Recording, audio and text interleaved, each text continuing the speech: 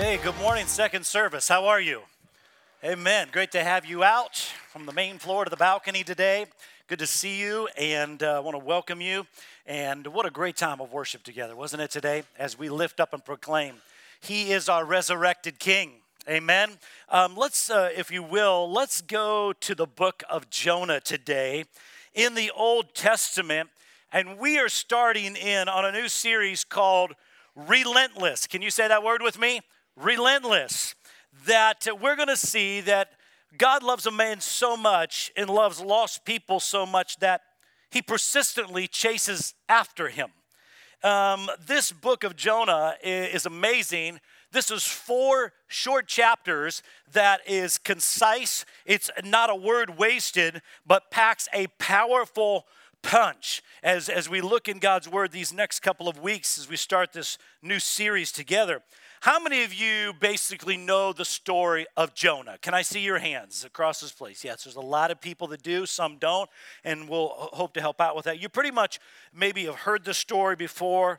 A lot of people do. The story of a guy who doesn't do what God wants him to do. God puts him in the belly of a big fish. He lights a candle. The whale throws up on the shore. He gets to be a real boy for the rest of his life. No, that's Pinocchio. That's something screwed up inside of there. But I'm going to try to help set the record straight through God's word. And we're going to look at this today. We're looking at a story that a lot of people just kind of consider it to be maybe just a good kid's story, a Sunday school story. But the truth is, this is a story of a reluctant prophet named Jonah. And more importantly, about a relentless God that, if we'll allow it, will really speak and let the Holy Spirit of God allow to minister to our lives today and the next couple of weeks ahead. You know, when I say the word relentless, the definition is really it's constant, it's continual, it's never ending, it is unstoppable. And that's what we want to talk about in this series, and specifically related to the relentless love of God, how he comes after us, and as we look today in another different form as well. Jonah chapter 1, as we begin, as you look at this, it will set the context. Here's what Scripture says. The word of the Lord came to Jonah, son of Amittai, and this is what God said. God said, go, can you say that word, go with me? Go to the great city of Nineveh and preach against it, because its wickedness has come up before me. Go and preach against this because the city, he said, because its wickedness has come up before me. In verse 3, we see Jonah's unfortunate response. It says that Jonah did what? Jonah ran away from the Lord and headed for Tarshish. It said immediately. I mean, he didn't even take a break or a breath. It was like immediately he got up and he headed for Tarshish. And he went down to Joppa, where he found a ship and settled in for there, paying the fare. He went aboard, sailed for Tarshish. He said to flee from the Lord. He was the original man on the run. He's the man on the run. And we're looking at this and the meaning behind these words. And if you're looking at it and you're taking notes, it's this: Jonah, he's been called by many as the reluctant prophet. He was a prophet of God, but he was very reluctant. And he often did what was right in God's sight. But in this part of the story, we're going to find that he did not obey God at all. His name, if you're taking notes, actually means dove.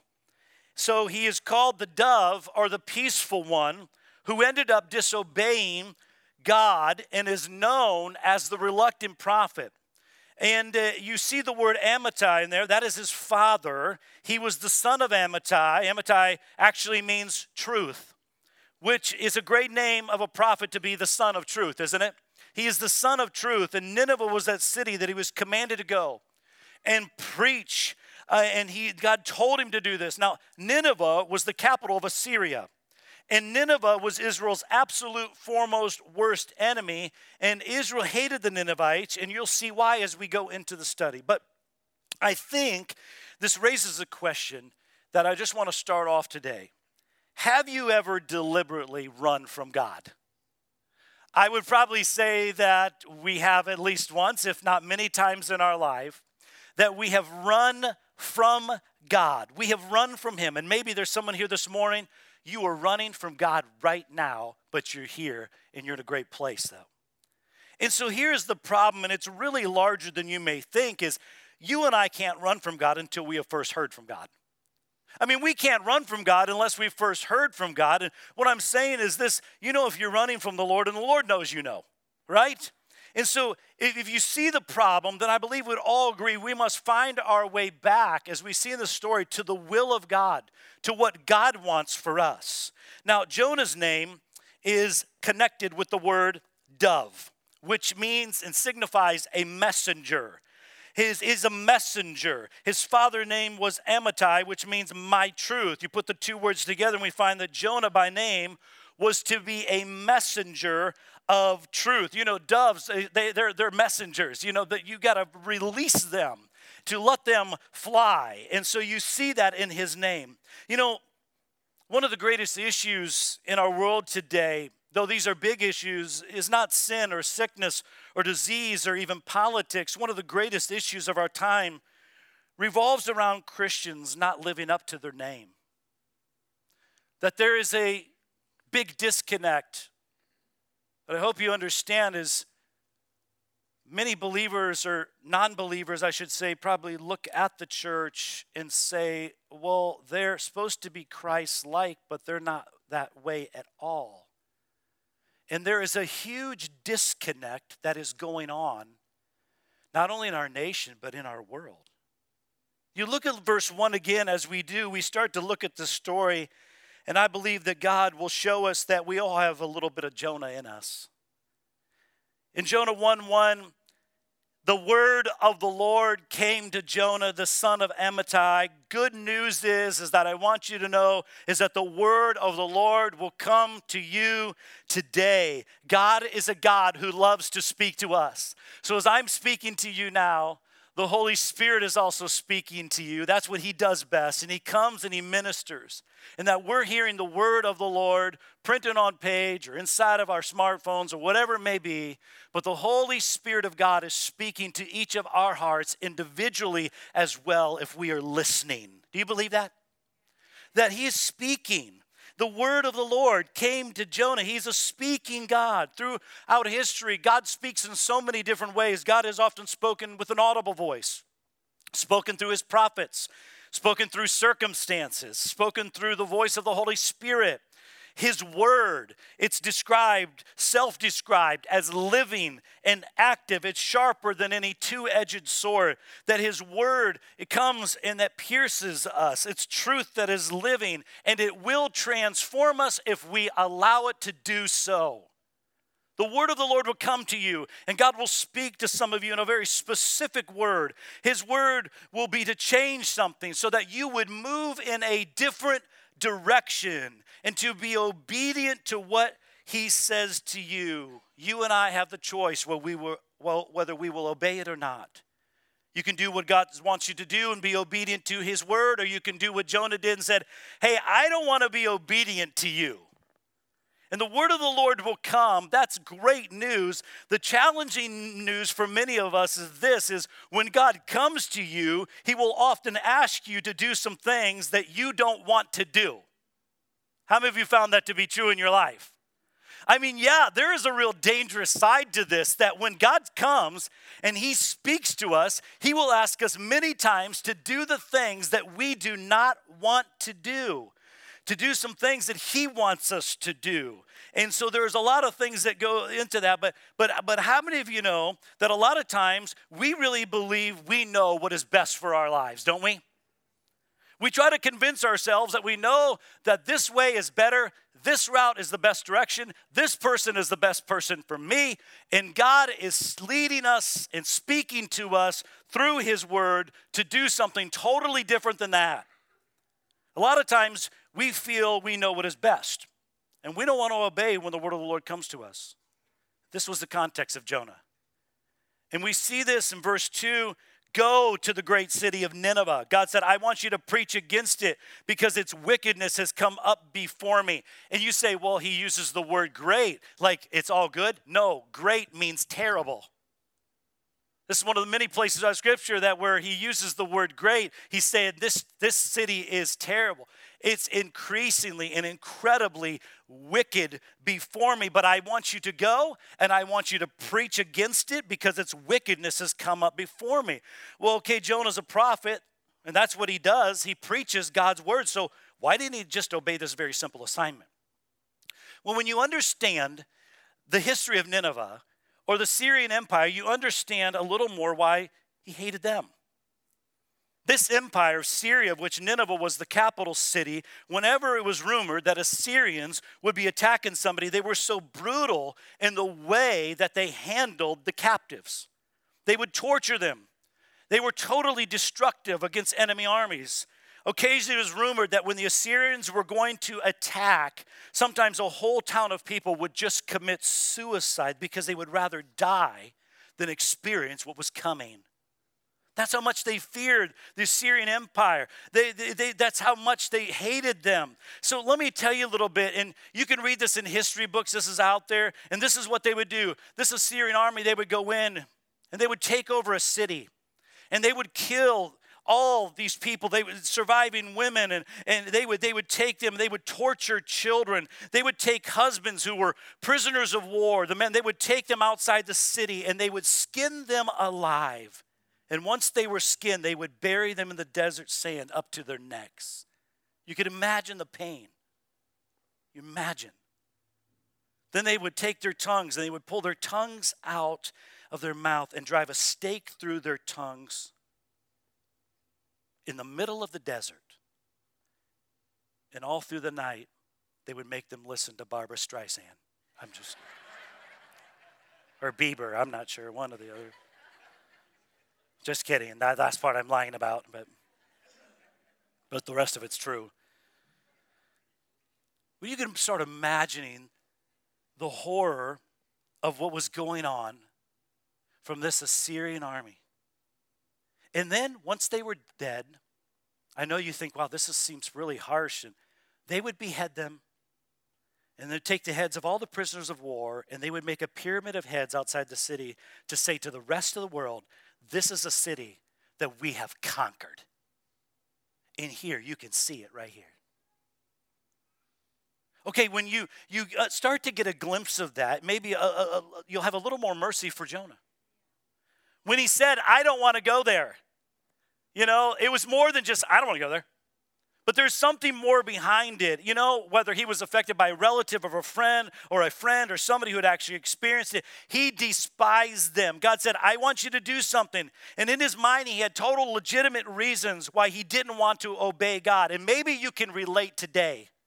The word of the Lord will come to you, and you will hear specifically from God that this is what I should do. And in your mind, you may think, okay, I understand, God, that that's what you want me to do, but I don't want to do it.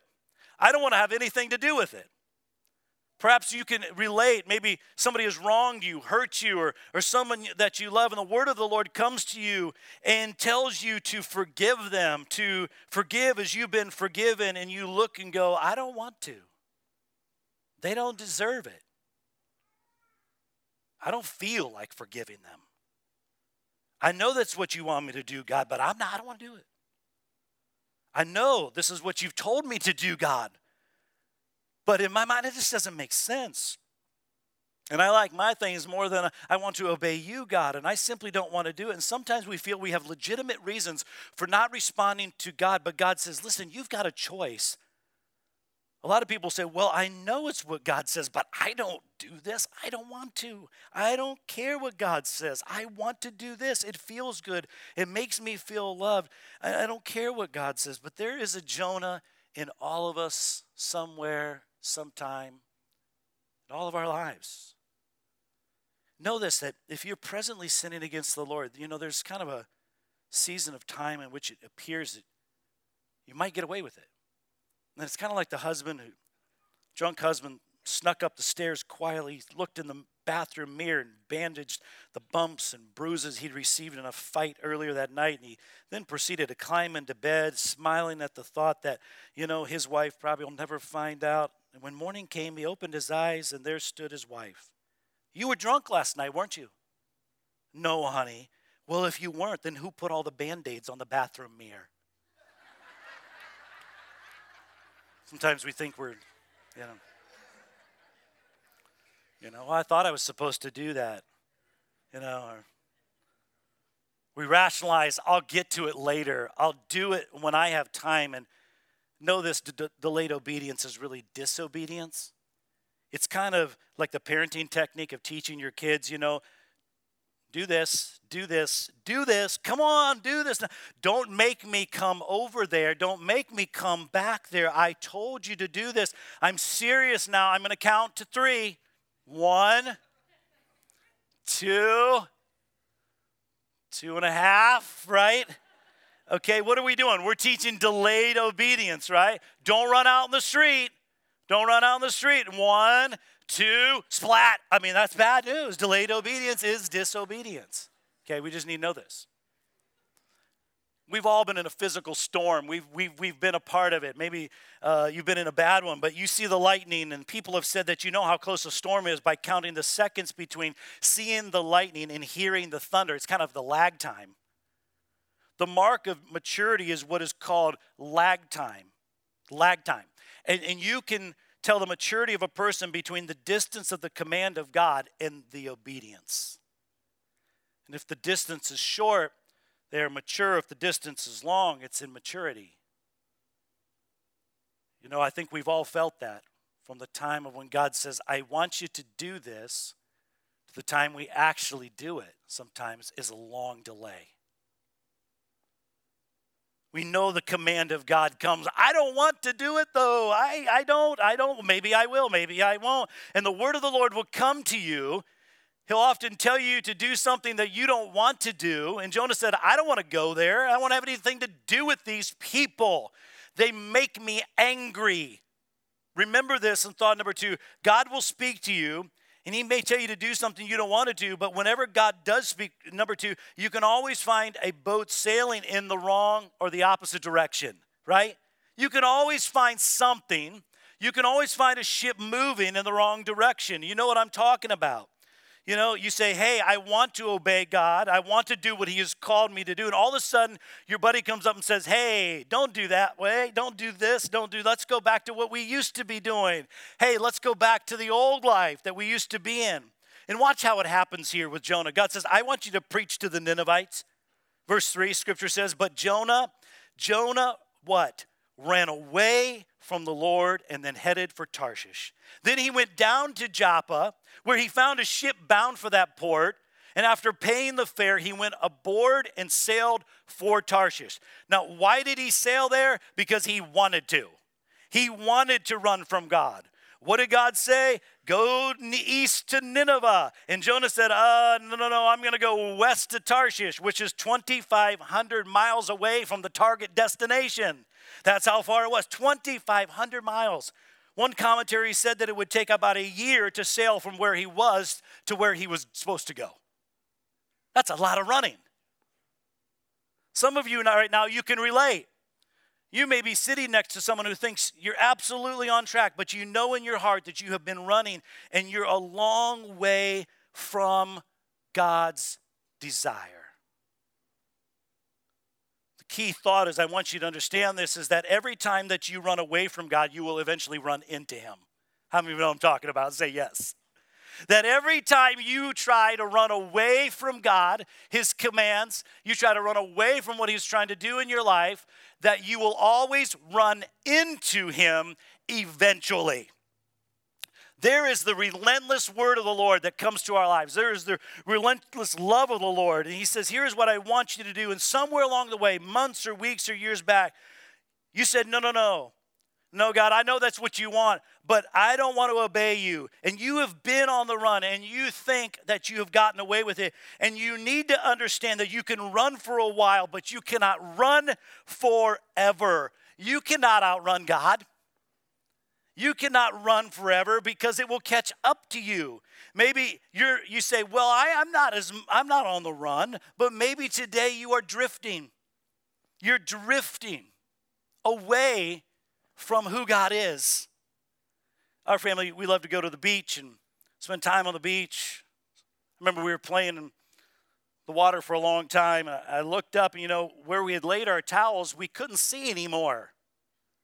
The building that we were once in front of, well, where is that? That was kind of a landmark. And, now I'm like, where are we? It's like, I can't see the point of reference anymore. We just hadn't realized just how far we had drifted. Some of you may be able to relate because maybe months or years ago you were really close to God. And you know what I'm talking about. You're praying and God answers your prayer. And you're like, wow. That was more than a coincidence. That was God speaking to my heart. And you heard his word and you opened your heart and you're like, man, that was for me. God was speaking to me and God is speaking to you. And then it's like many times like, wow, am I the only person in the room? God, you're speaking to me. And then you have these divine appointments that God sets up in your life. And then what happens is you begin to pull away from the Lord. And how many of you know that it happens very slowly? How many of you know the enemy never works out in the open, but is always subversive? It is always underneath the surface that he is working to cause you and I to drift from our foundation, to pull us away from the desired will of God. So maybe you say, I'm not running as much as I'm drifting from him today. And that is a real reality. When we disobey the commands of God intentionally or unintentionally, we are drifting. We're separating ourselves from him. And so that really is the Jonah in all of us. But we have to know this. The word of the Lord will come to you because God's love is relentless. We sang about it today. How many of you are thankful for the relentless love of God? That he comes to us and finds us even in our desperate situations, even in our hopeless conditions, even in the mess that we have made for our own life. His love is relentless to us and keeps coming to us because that is who God is. It may not be what you want to hear, but when you run, you can always find a boat sailing in the wrong direction. Some of you are on the run right now. The third thought, when you're on the run doing the wrong thing, God may send a storm to grab your attention. We see this. Some of you might go, oh, that's what it was. Now I know what's going on. God might send a storm to grab your attention. Verse 4, Jonah was on the run. Scripture says, then the Lord, he sent a great what? Wind, and such a violent storm arose that the ship threatened to break up. Now this was a ship full of sailors. They were transporting cargo. This is a very strong ship. But this was such a great wind. We're talking here, and the scripture is saying, you can only imagine what was going on. The screams, help us, what are we going to do? We've never seen a storm like this. So much so that the integrity of the ship was at risk.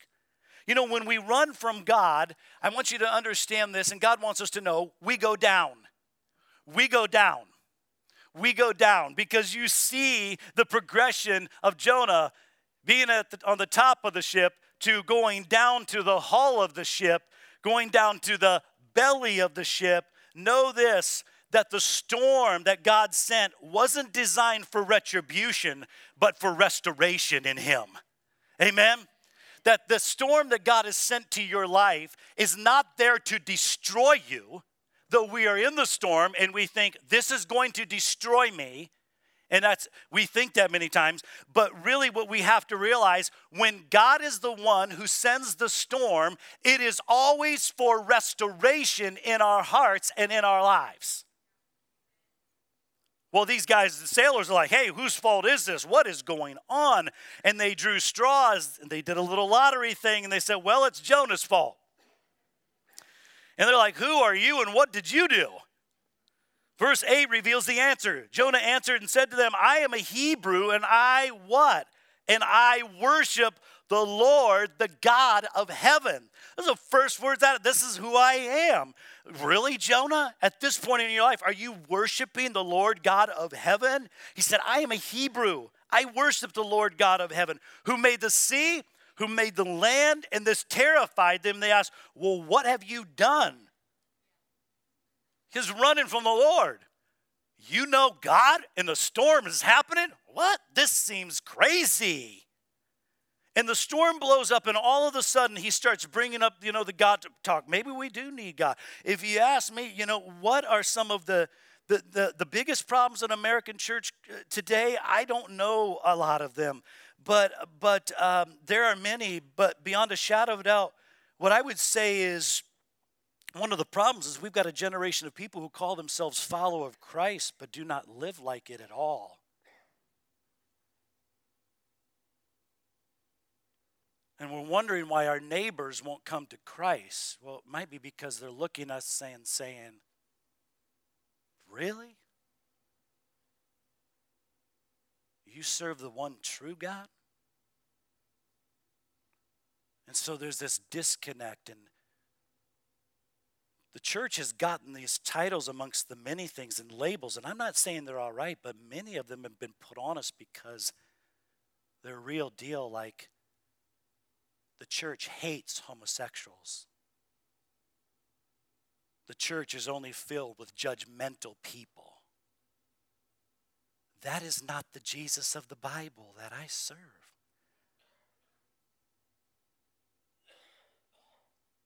And some of you are like, well, I don't really care what the world thinks. Well, we better, because there's a lost world that's dying without Jesus. We better care. We better care. We better care what people think. Doesn't mean we're perfect. Doesn't mean we're going to get it all right. I understand that. You've heard it said before, the church is known for more for what we oppose than what we're for. Come on. That we're just against this, and we just keep spewing this stuff out. Well, what are we for? Right? We're that our cities and that our churches will become followers of Jesus Christ, and that we would share the love of Christ to a world that is lost. Listen, our belief in Christ has to be a high priority, even over the politics of our land.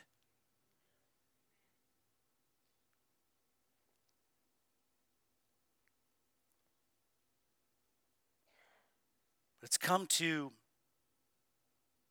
a cultural Christianity, a Christianity in name only. It's a consumeristic religion. Well, as long as God does good things for me, I'm like, I go to church every now and then or something. I may bless the meal, but there's nothing in the daily life that resembles the teaching of Jesus in Scripture. Oh yeah, I worship God. Do you? And just because we're in church doesn't mean that we worship God. In the New Testament, you see worship was many things, but it also was doing the right thing and sharing with others in need too. The worship is everything about us.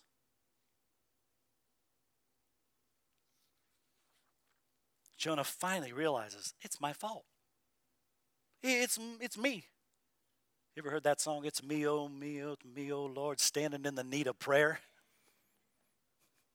Yeah. Well, some of you are going to recognize right now, we're going to think, well, what I was doing in my private rebellion, it is not hurting anybody. If it hadn't hurt somebody yet, it's going to tomorrow. And Jonah realized, this is my fault. This is my fault. I'm hurting innocent people by my disobedience. And he finally owns up to it. And you can see in verse 12, he says, okay, guys, I'm sorry. Pick me up. Throw me in the sea, and it's going to become calm. This storm, it's my fault, he said. This great storm has come upon you. So the sailors, they're going to have mercy on him because they really care about him. They're like, no, listen. We know how to take care of this. We're going to start throwing cargo overboard. We're sailors. We know how to take care of this. We're going to lighten the load. We're going to throw cargo off. And, this is our livelihood. So we know what we're doing. We're going to get rid of all those things so we can save you. And guess what? Did that work? Let's row back to shore. Row your boat, And what happens is many times in our rowing, what I'm saying, our personal good works, we try hard many times working on our own problems because we're afraid of the decision we know that we are going to have to make in the end. Okay, that didn't work either. And finally it's like, okay, we're all going to die. And I guess we need to throw you off. And so, God, forgive us. We're sorry. We don't want to do this to Jonah. Jonah, we're sorry. They throw him overboard, and the sea goes calm. And something unbelievably bad in our human mind happens to Jonah. And if you know the story, he got swallowed by a big fish, and so many people are just caught up. A whale, and it could never. God relentlessly supplied a big fish. Thought number 4, Jonah's worst nightmare was exactly what he needed. Verse 15, 16, 17 tells the story. They took Jonah, they threw him overboard, and the raging sea grew calm. And at this the men greatly feared the Lord, and they offered a sacrifice to the Lord, and they made vows to the Lord. In verse 17, you look at this, and here's the phrase, but the Lord provided a great fish. What did he do? God provided a great fish to swallow Jonah, and Jonah was inside the fish for 3 days and 3 nights. The Lord provided the fish. That's how much God cares about us. We think it's a catastrophe. We think it's over.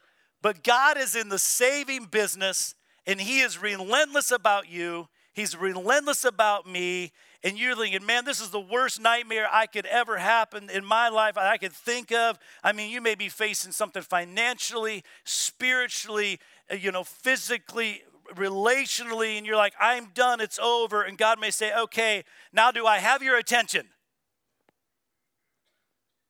Whatever it is, do I have your attention now? And what I'm going to say is, I'm not going to tell you that everything that bad happens is God caused in your life, because I don't believe that's true. But I do believe with everything in me, there are times when God may cause or God may allow what we consider our worst nightmare to fully get our attention, right? So the word of the Lord will come to you, and you and I have a choice whether to obey or disobey it. We know that when God speaks to us, we have a choice. We can either go his way or find something going in the opposite direction. And if you do not obey, he will send a storm to grab your attention. If that doesn't get it, he may allow you to face your worst nightmare. And when he does understand this, it's because he loves you relentlessly, and he is going after you.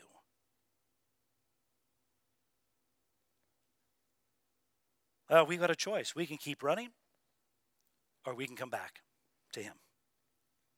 My prayer and God's prayer is that you would come back. Newscaster Paul Harvey, I might be dating myself, but at noon growing up, I did listen to Paul Harvey. How many of you know what I'm talking about? I know some of the younger generation, Paul who, but Paul Harvey. Told a remarkable story of God's providential care over thousands of Allied prisoners during World War II, many of whom were Christians. And one of America's mighty bombers took off from the island of Guam, headed for Kokura, Japan, with a deadly cargo. And because clouds covered the target area, the sleek B-29 circled for nearly an hour until its fuel supply reached the danger point. The captain and his crew, frustrated because they were right over the primary target, yet not even able to fulfill their mission, finally decided they had better go for the second target. Changing course, they found that the sky was clear, and the command was given, bombs away, and the B-29 headed for its home base. Sometime later, an officer received some startling information from military intelligence. Just 1 week before that bombing mission, the Japanese had transferred one of their largest concentrations of captured Americans to the city of Kokura. Upon reading this, the officer exclaimed, "Thank God for that protecting cloud. If the city hadn't been hidden from the bomber, it would have been destroyed, and thousands of American boys would have died." How many of you know this? That God's ways are behind the scenes. You know that? But he moves all the scenes in which he is behind. And we have to learn this And we have to, as hard as it is for us to let go, is we have to learn this and we have to let him work. Jonah wanted Nineveh destroyed, but God knew it wasn't time. It's not time yet. There's a great reminder in Luke 15. Jesus told a story. He said there was a father who had two sons. And one of them said, Dad, I don't want to do it your way. I'm done with this. Give me my stuff. I'm going to go out on my own. And he did. And he woke up and realized this is not working. It seems right, but it's not working. And he wondered, would my father have me back? Would he receive me? And what he didn't realize is the father was on the edge of town daily, waiting, hoping, praying, seeking, and searching for him. One day, will my son come back? 2,000 years ago, God loved you so much, he sent his son, Jesus, the sinless Son of God, who we know from Jonah was in a belly of a fish for 3 days. Jesus died for our sins, was in the ground dead for 3 days. He is risen from the dead. Now Jesus is at the right hand of God the Father, and he's praying for you by name right now. For you. Because he knows who you are and he knows where you're at. Jesus is praying for you, and you may think today, I've been too bad, I've done too many wrong things, and all God wants you to do is that you would turn from your own way and turn from your sin, and that you would turn toward him, and today that you would surrender your whole life, your whole heart to him. In Jesus' name, let's pray.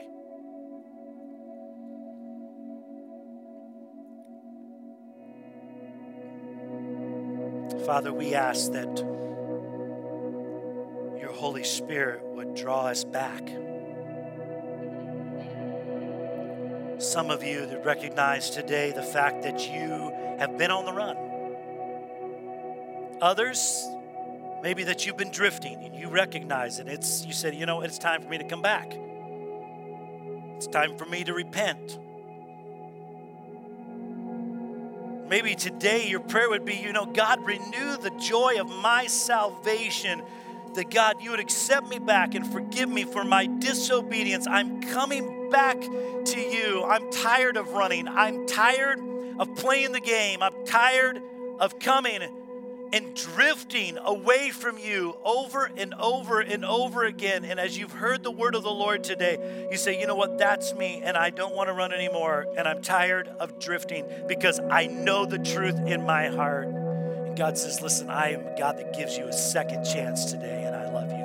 If I can say to you today, can I ask you, is that you that you would say today, I'm coming back to you, Heavenly Father? That is my prayer. Can I see your hand across this place? Can I see it? Thank you for those many hands. Those many hands I see in the balcony, down on the main level. That God is speaking to you. I'm coming back. I'm not going to drift any longer. I'm not going to run any longer, but I'm come to give my whole heart to the Lord. You can put your hands down. Father, thank you for your mercy. Thank you for your grace. And many times there's the Jonah in us, Lord. But Lord, we do run, we do drift, but you are an amazing Heavenly Father that is waiting for us because you care for us, you love us.